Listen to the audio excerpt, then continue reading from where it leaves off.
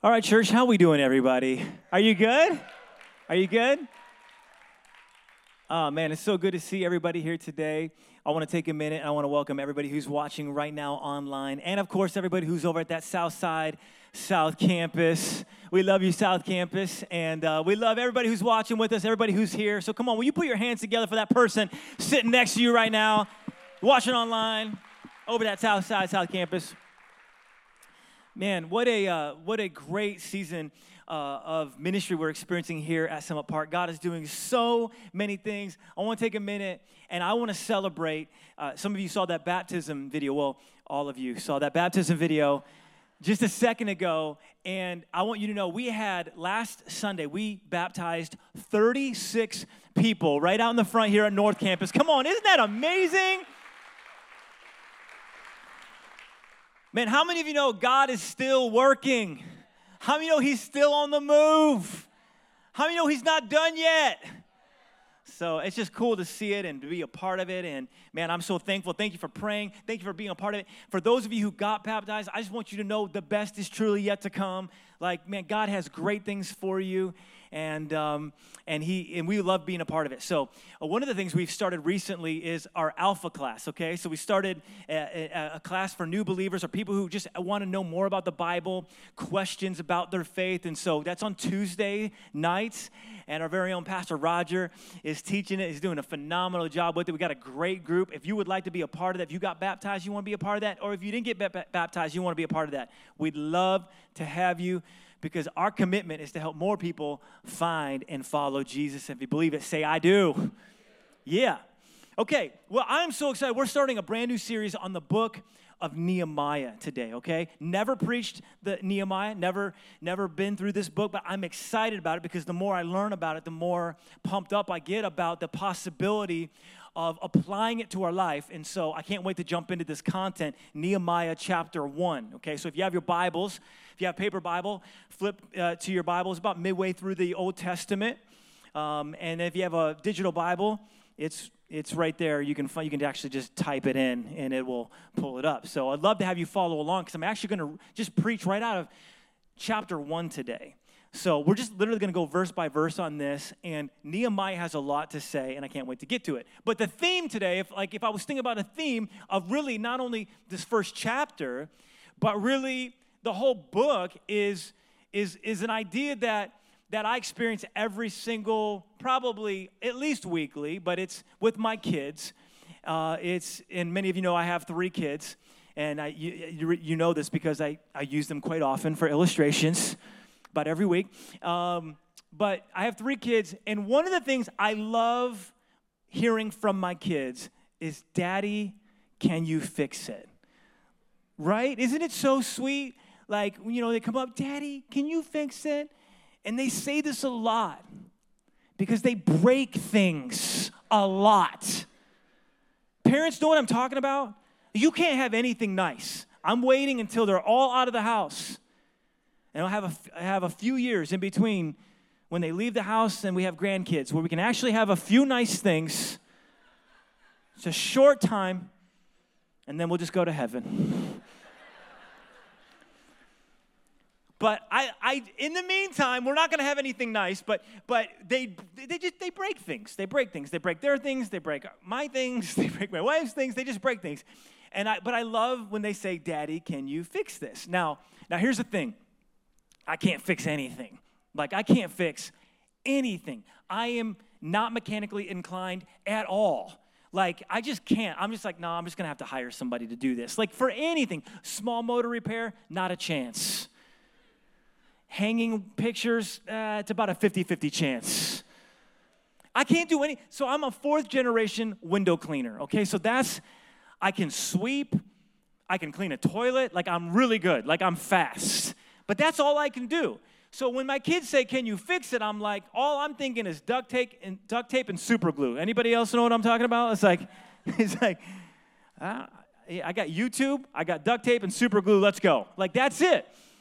So that's the idea of, Daddy, can you fix it? And when you look at Nehemiah, that's kind of the idea for this book. Daddy, can you fix it? Because the context, let me give you the context. There's a little bit of history here, but The context is that the nation of Israel has been taken into captivity. All right, so the Old Testament, the nation of Israel is God's chosen people, okay? They are to be a light to the world. They are to be an example to the world so that they show people what God is like and what God can do in your life. And so, but throughout their history, God keeps saying, hey, do this, and they keep not doing it. Anybody relate? Okay, so this is Israel, right? They keep doing what they're not supposed to be doing, and they're not doing what they're supposed to be doing. And because of it, there's consequences. And God said, don't do this, and don't serve other gods, don't worship idols, and they would. And so God's like, well, I'm going to have to take you into captivity like I told you. And so what God does is he uses the nation of Babylon to come take the nation of Israel into captivity. It's basically like a big, massive timeout, okay? That's what it is. It's to teach them a lesson. And while they're in captivity, God's heart is ultimately to be right in relationship again. How many of you know that's always God's heart? God always wants to be right in relationship with you. And if you don't know that, and if you hear nothing else today, let me just encourage you with that. God wants relationship with you. He loves you, and he wants a relationship with you, even in spite of the things that you've done, okay? That's the nation of Israel. That's the book of Nehemiah, okay? So, all right, God wants to restore things, but it's not right yet. And what happens is Nehemiah finds out that the city is in ruins, and it leaves the whole nation, and Nehemiah leading it saying, Dad, can you fix this? And here's the good news. The answer is yes, he can. God can, God will, God wants to, and he wants to use us to bring it about. That's the book of Nehemiah, okay? And some of you might be thinking, as you're getting ready to look at this book, some of you might be looking at some of the brokenness in your own life. Some of you might be seeing the things in your own life that need fixing. Maybe there's a relationship that isn't right. Maybe there's an addiction that you're struggling with. Maybe there's a mindset that you can't seem to get free from. Can I encourage you with this? The book of Nehemiah will teach us when you're looking at brokenness in your life and in your world, the answer to the problem, God, can you fix this, is yes. And he wants to do something about it. Yeah, that's worthy of a clap. That's worthy of an excitement. Okay, so here's the context. You have a couple of different characters in the Old Testament. Zerubbabel. Some of you remember Zerubbabel from our Forward campaign. Like maybe the funnest name in the Bible. You know, Zerubbabel. Everybody say Zerubbabel. Zerubbabel. It's just a fun name. It's a fun name to say. I just want to encourage somebody out there to name your baby Zerubbabel. Why not? Especially if you already have like 3 or 4. I mean, come on. If you're on your 5th kid, come on, name him Zerubbabel. Even if it's a girl. Zerubbabel. Okay, so Zerubbabel's job is he is rebuilding the temple. So he goes back to Israel to rebuild the temple. So he rebuilds the temple. That's where worship is going to take place. Then you have a guy named Ezra. Ezra shows up. Ezra is reinstilling the worship at the temple, okay? So things are starting to happen with the remnant that is there in Jerusalem, but most everybody else is still in Babylon, okay? Which has now been taken over by the Medo-Persians. Totally different government now. And so they're mostly in exile, and now here comes the character Nehemiah. Nehemiah is going to rebuild the walls of the city, okay? The walls of Jerusalem. And what he's showing us right out of the gate, he's teaching us a lesson. And if you're taking notes, this is the lesson. Hurry up and wait. If you're taking notes, write this down. Hurry up and wait. Maybe some of you have been in the military before. You know, this is kind of like a joke. This is an ongoing joke in the military. It's like that's what your officers do. Just get you to hurry up to get to a place and just wait. You know, the officers will get you to a place. Just hurry up, and wait. And they hurry up and wait. It must be one of the most frustrating things in life to go through, right? Where you hurry up and wait. Like you got to get to the DMV only to wait. You're picking your kids up in the car line. You hurry up to wait. Hurry up and wait. Hurrying up to wait can be one of the most frustrating things, but I want to encourage you today, it can actually be one of the best things because I oftentimes think it is the thing that God absolutely wants us to do. When we see brokenness, when we see dysfunction, when we see a need, sometimes the best thing we can do is hurry up and wait on God.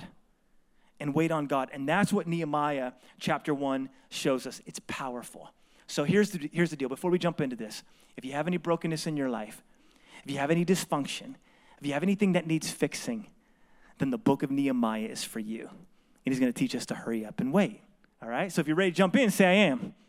All right, let's do this. Nehemiah chapter 1. The words of Nehemiah, son of Hekeliah. Maybe that's the funnest name to say in the Old Testament. Hekeliah. In the month of Kislev, in the 20th year, while I was in the citadel of Susa. Pause, put a pin in that. What's happening here? Okay, we're going to find out at the end of this chapter that Nehemiah is a cupbearer, okay? So what Nehemiah does for the king is what I like to do at Andy's for my kids, right? As each little dessert comes by, I take a taste of it just to make sure it's not poison. I just have to try it. I just got to make sure. You never know. That's what Nehemiah does. But it's for real because in that day, if you wanted to assassinate a king, you would poison their food. And so Nehemiah gets the food, takes a little taste. They wait a few minutes. He's still breathing. The king can eat it. That's his job. So he's always with the king. So he's with the king in the citadel in Susa in November, okay? So this is like their winter retreat. Think about like Florida, all right? They're going there in November because they know it's going to be, 80 plus degrees. Think Florida or maybe even think Kansas City because who knows? It could still be 80 degrees in November. So this is Nehemiah. He's close to the king. He's got a good life. He eats well. He's well taken care of.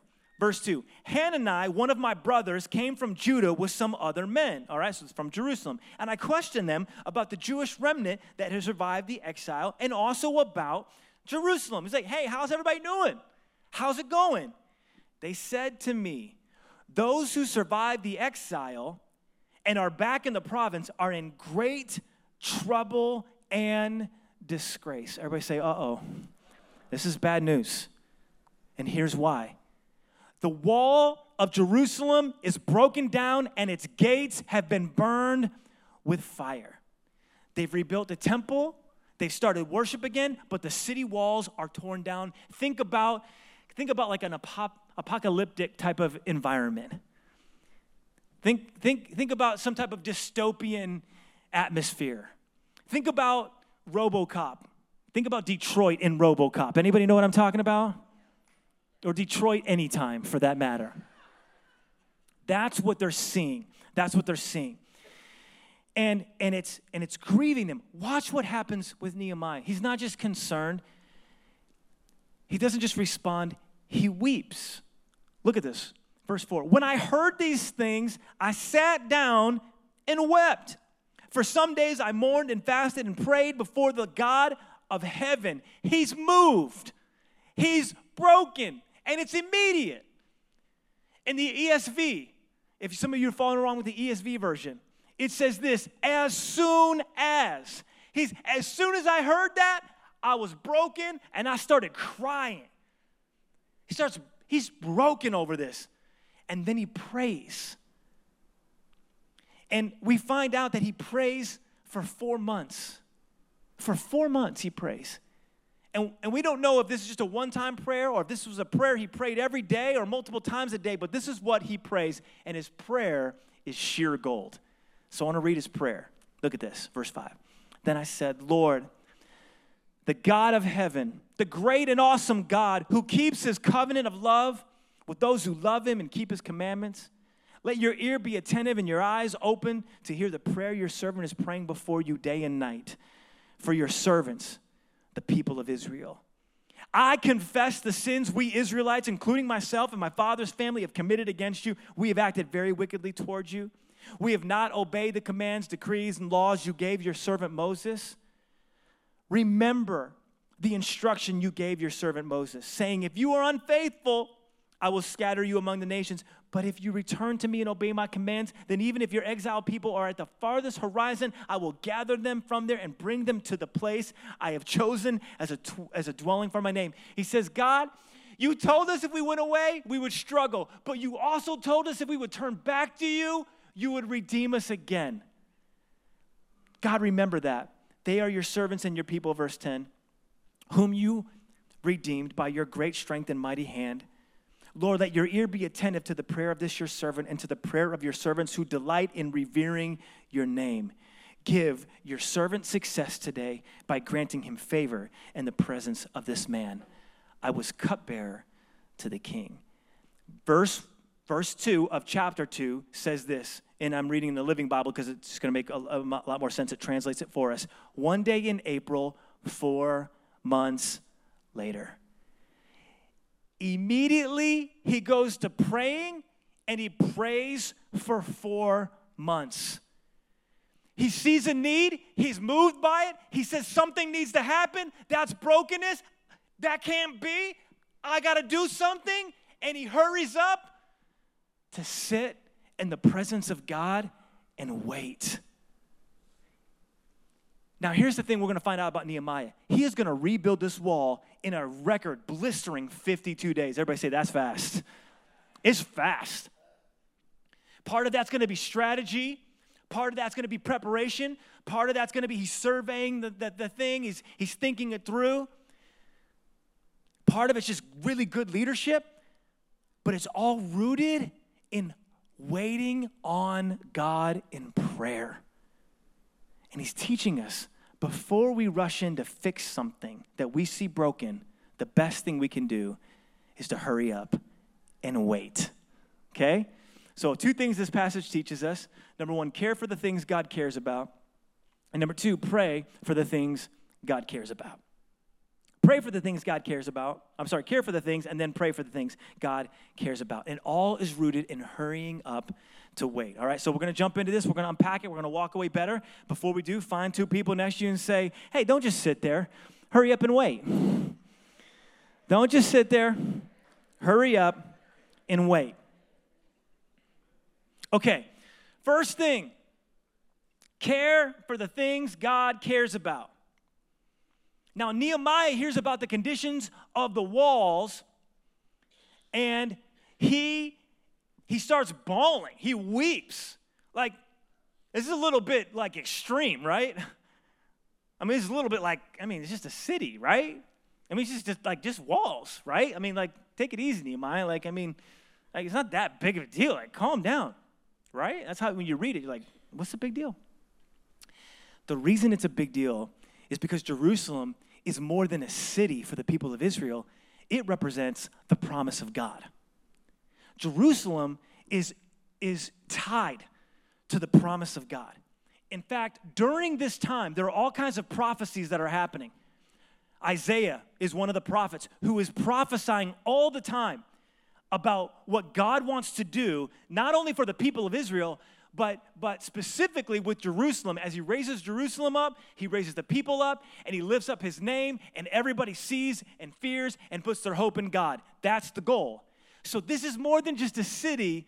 This is God's heart. This is God's heart. And let me just show you a little bit in Isaiah 62. This would be just one of the prophecies that's happening. I just want you to get this idea because this is really important to understanding why any of this matters, okay? So Isaiah 62, for Zion's sake, I will not keep silent. Zion is Jerusalem, Israel. For Jerusalem's sake, I will not remain quiet till her vindication shines out like the dawn, her salvation like a blazing torch. The nations will see your vindication, and all kings your glory, and you will be called a new name that the mouth of the Lord will bestow. In verse 4, he says, no longer will they call you deserted or your name desolate. He goes on to say, you are going to be a delight. That's what God has in store for the nation of Israel, specifically for Jerusalem. And so what is happening is when Nehemiah hears that Jerusalem is in ruins, He realizes that the promise of God isn't done yet, and that God's plan isn't fulfilled yet. And I'm a follower of God, so I've got to care about it. Can I tell you today that if you're a follower of God in this place, what should happen in your life is a gradual, ongoing, continual growth of being concerned for the things that God is concerned about. The closer you and I get to God, the closer and we're going to experience His presence and His movement in our life, and the more we are going to care about the things He cares about. We're going to have a heart for His things. He sees a need, and He's burdened by it.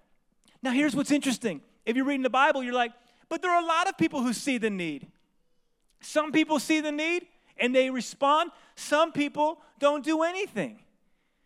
You know, the reality is, it's possible to look at the same situation and see it in two different ways. Anybody married in the house? Right? Anybody in any relationship? Anybody like watch a football game with the other team's fan? How many of you can see the same play in two different ways? Right? We went to a Chiefs game, opening game. It was the Browns, as you remember. And the Chiefs won, but, I mean, barely. And the whole game was like the Browns, like, just getting first down after first down after first down. Now, we happened to be, like, I don't know, we got cheap seats or something. We were right in front of all the Browns fans, like literally 2 rows of Browns fans. And they're cheering for every first down. It was like, oh, man, you guys really loud. Wow, man, that was a great play. Oh, man. And so when they would see a play, they'd be like, oh, man, look at that's holding. I'm like, no, that's just good blocking. I'll be like, oh, man, that's pass interference. No, it's just good defense. How many of you know you can see the same play in 2 different ways? Why? Why? It's because we see what we're looking for. We see what we're looking for. Much of what we see will depend on what we are looking for. You see what you see because you see what you're looking for. Let me ask you about this. Are you looking for God? Are you looking for God? Because if you're looking for God, you'll find Him. The Bible says this, you seek Him and you will find Him when you seek Him with all of your heart. Are you looking for God? Are you looking at God's word? Because Nehemiah sees a situation, but he's also seeing the word of God being prophesied. And he's like, I see that situation, but God, I know your heart. And I know your heart is to do something about this. It's brokenness. I want to tell you, God cares about brokenness. God cares about the broken things in your life. That's God's heart. He cares about the addiction. He cares about the abuse. He cares about the separation, and He wants to do something about it. God's heart is to respond always. Let me just ask you, what is the cause of all of this brokenness? You see brokenness in your life? You see brokenness in the world? What's the cause? You know what the cause is? It's sin. If you really think about it, sin is where everything that's messed up in the world is rooted. It's sin. It's pride. It's making ourselves the center of our universe instead of God. It's greed and selfishness, injustice, abuse, anger, lust. Everything in our world is a result of sin. Why were the Israelites in captivity? Because of sin. Why are you and I in captivity? Why do we have bondage in our life? Why do we have brokenness in our life? Why do we continue to struggle in our life? It's because of sin. And it breaks God's heart because it brings separation. Because God wants to be in relationship with you. God wants to be close to you. Now here's the thing, Christians. You can be in relationship with God and yet not be close to God. You can still be covered by the blood. You can still technically be right in relationship and yet not be close to Him. God doesn't want you just to be right. He wants you to be close. And that sin that we have in our heart, it brings distance, doesn't it? It brings separation. But let me just ask you this. When we see sin in our lives or in the world, how do we respond to it? How do we respond to it? Like, usually sin in our lives, we get defensive, don't we? Right? It's like someone's like, hey, you're really mean. You're really unkind. And what do we say? Well, the reason I'm this way is because of you. And if you wouldn't be so you, I wouldn't have to be so me. Right? We don't say it, but that's right. Someone's like, well, you're very impatient with your spouse. Well, look at her.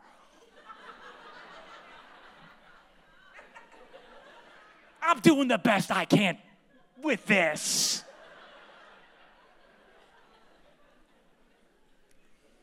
We justify it. We justify it. Or we get accusative. And that is a word. I looked it up. Did you hear what Sally did? Well, I don't want to gossip, but oh my goodness, I can't believe Sally did that. Well, actually I can. Because that's Sally for you. Sally to a T. We get defensive about our own sin. We get accusative about other people's sin. But we need to look at it like Nehemiah and be broken over it for the life killer that it is. We need to see sin for the life killer that it is. It's not a joke. It's not something to be treated just lightly. It's not to be overlooked. It's like, no, this is bringing death to me. That angry outburst, that lustful moment, that greedy business deal, it's sin. And it breaks God's heart, and it should do something similar in our life. We should break our hearts. He weeps. He weeps. He weeps because God's will isn't being done. I want to just encourage all of us today that we should weep when God's will isn't being done. When's the last time you just wept over God's will not being done? When's the last time you wept over the lost? Or you wept over the state of affairs, over homelessness, over poverty, over greed? When's the last time you just wept over it? That's what's happening with Nehemiah. And what's interesting is this had nothing to do with Nehemiah, really. His life was great. Think about Nehemiah. He's cupbearer to the king. He's always going to exotic locations.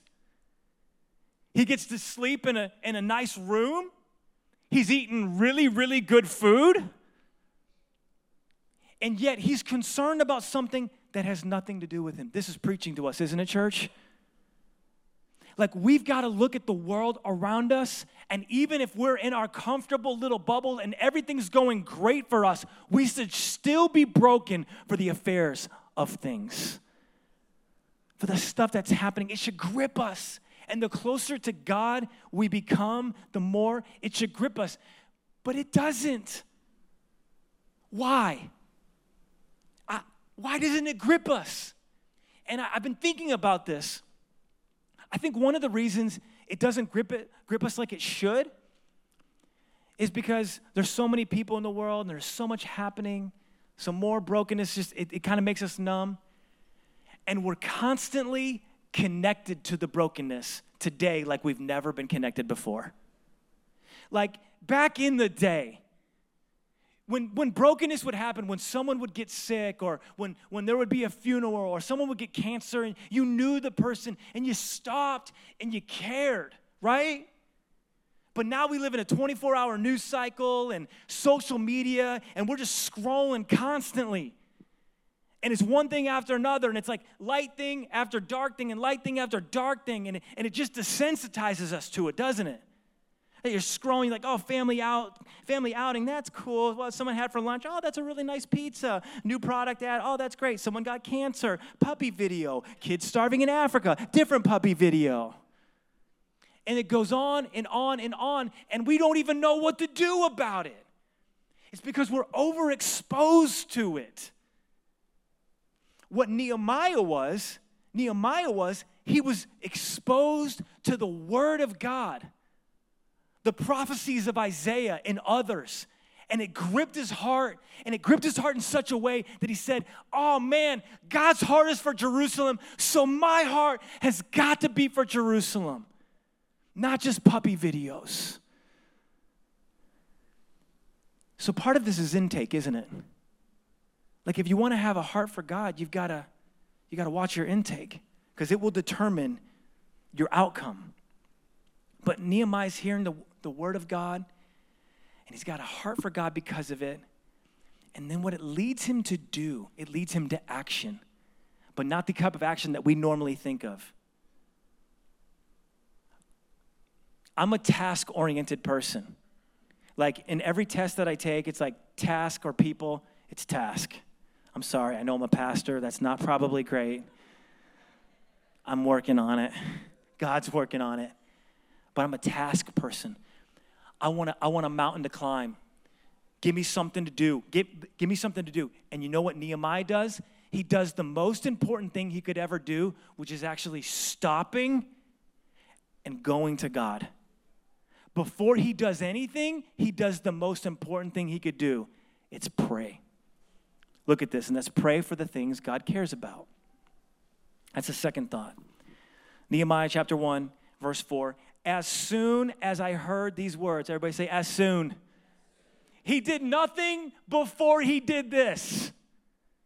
He heard that the city was in ruins. He's like, all right, to the prayer closet. Let's go. He didn't go to the king. He didn't go start grabbing bricks. That's my tendency, right? Let's just start doing something. He did the most important thing he could do. He goes to God. Let me ask you, what are you doing with the brokenness in your life? Are you trying to conquer it on your own? Are you trying to tackle it on your own? Are you trying to fix it on your own? Are you bringing God into it? Are you going to God? Check this out. He builds the wall in 52 days. But he spends 4 months before he does anything in prayer. Now, I'm not a mathematician, okay? But the way I figure it, he spends at least twice the amount of time praying as he does building. Think about that. Before he does anything, he prays a lot. And what does he pray? He prays a prayer that is powerful because he understands that prayer moves the hand of God. Prayer paves the way. Prayer is what brings a breakthrough. He understands what John Bunyan understood, and it's this. You can do more than pray after you've prayed, but you cannot do more than pray until you've prayed. Prayer needs to be the first thing. He says, pray often, for prayer is a shield to the soul, a sacrifice to God, and a scourge to Satan. I like that word, scourge. I don't use it often, but I want to start bringing it into my prayer life. Devil, I scourge you in Jesus' name. I'm bringing a scourge today to the darkness because I'm going to pray. James 5 says this, the prayer of a righteous person is powerful and effective. When we see the brokenness in our world, what do? We should pray. Can I get an amen? So how do we pray? What do we do? How many of you, you don't have to raise your hand, but you've gotten to a point where you go to pray and you're just kind of like, all right, I'm going to have a great prayer time. I'm going to do this. Like they got me all fired up yesterday at church. Let's go. Get in there. All right.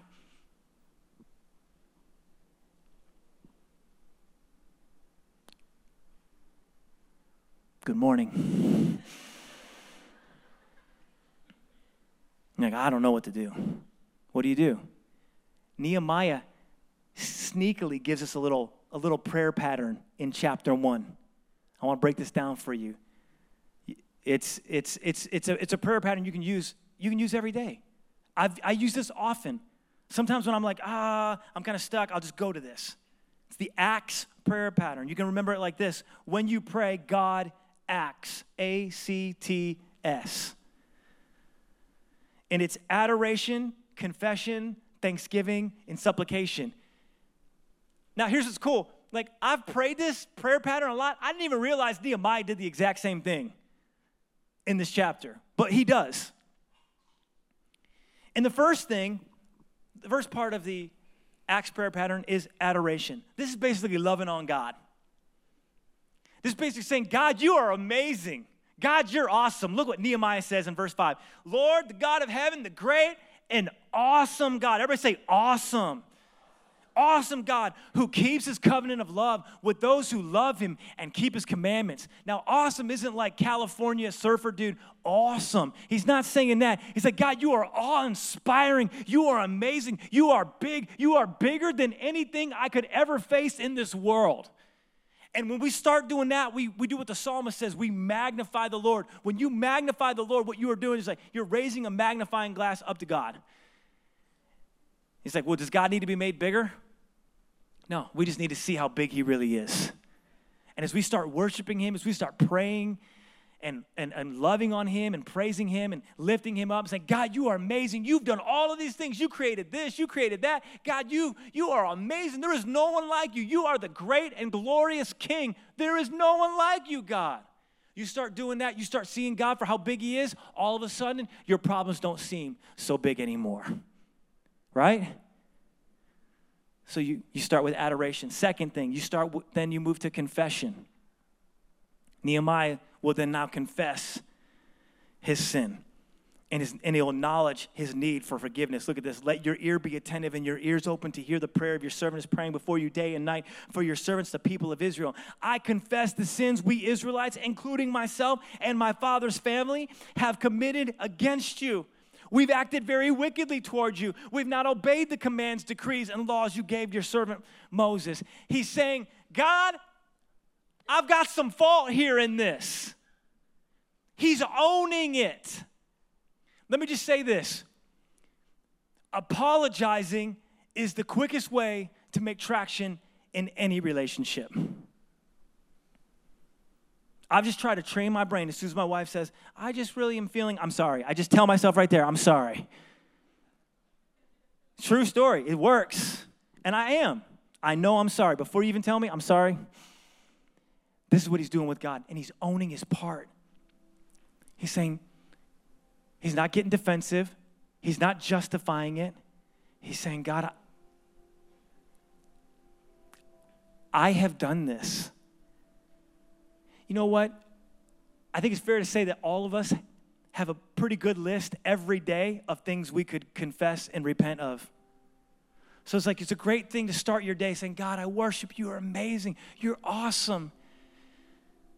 God, while I'm praising you, let me just say, God, I'm not, there's some stuff I did yesterday. There's that, there was this. I shouldn't have said that. I shouldn't have thought that. I shouldn't have acted that way. God, please forgive me. And you know what will happen in your life when you start praying those prayers? You start confessing it. You'll start making traction on that. Part of the reason we don't ever grow is because we don't own our stuff. And we don't confess it and we don't apologize for it. So we just continue to make the same mistake over and over and over again. Jesus will do this as well in the Lord's Prayer, right? Forgive us as we have forgiven our debtors. So you start with adoration, you move to confession, then go to thanksgiving.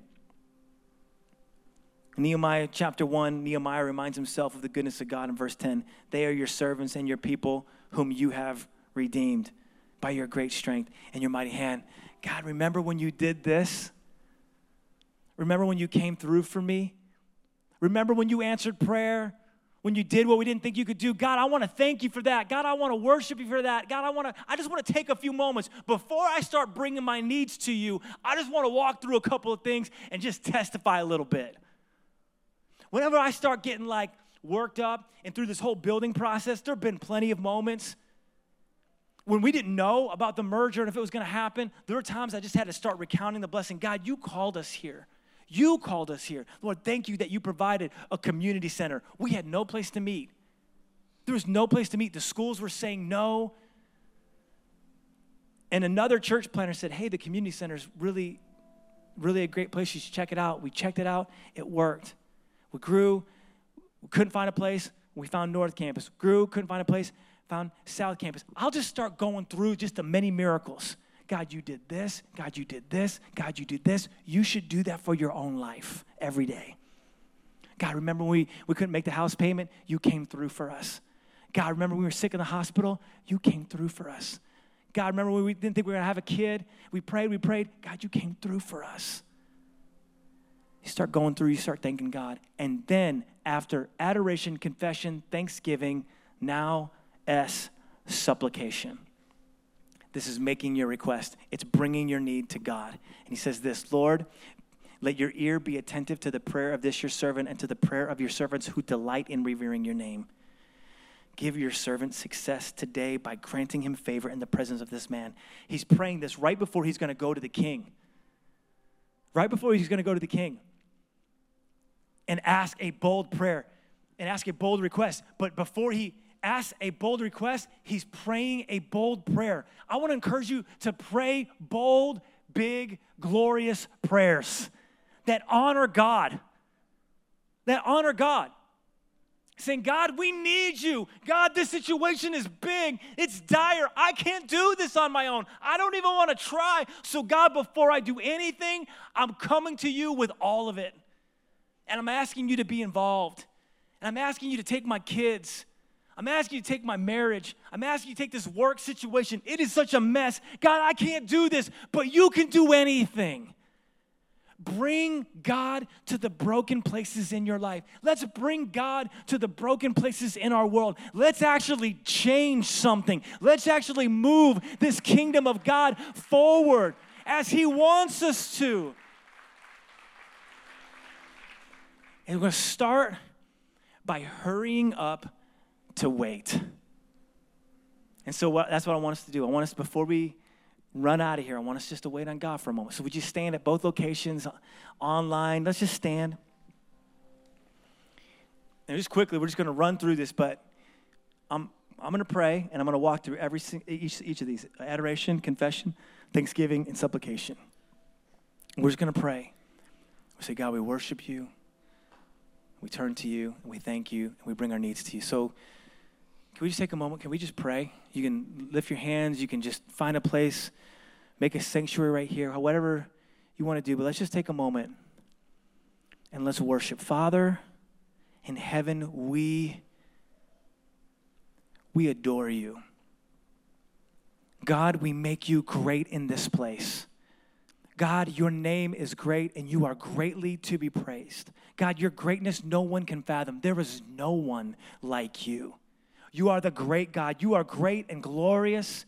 You reign above all things. God, you are God. You are the one who spoke the world into existence. God, you are our protector. You are our shield. You are our strong tower. God, you are amazing. God, you are awesome.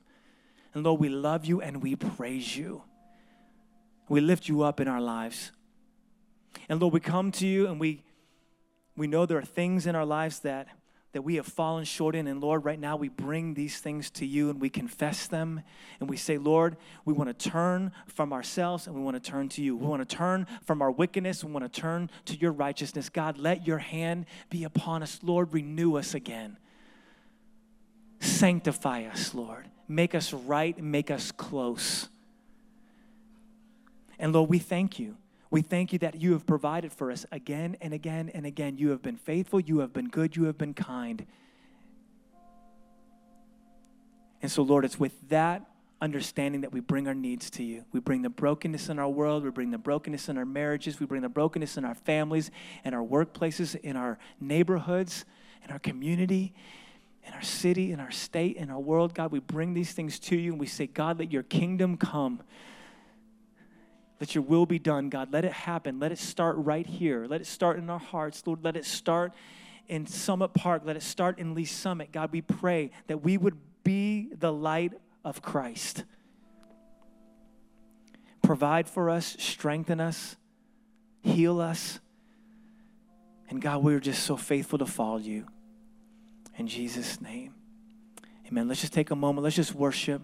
Would you lift your hands all across this place and say, God, you are my everything. Come on, let's just take a moment. Let's worship him.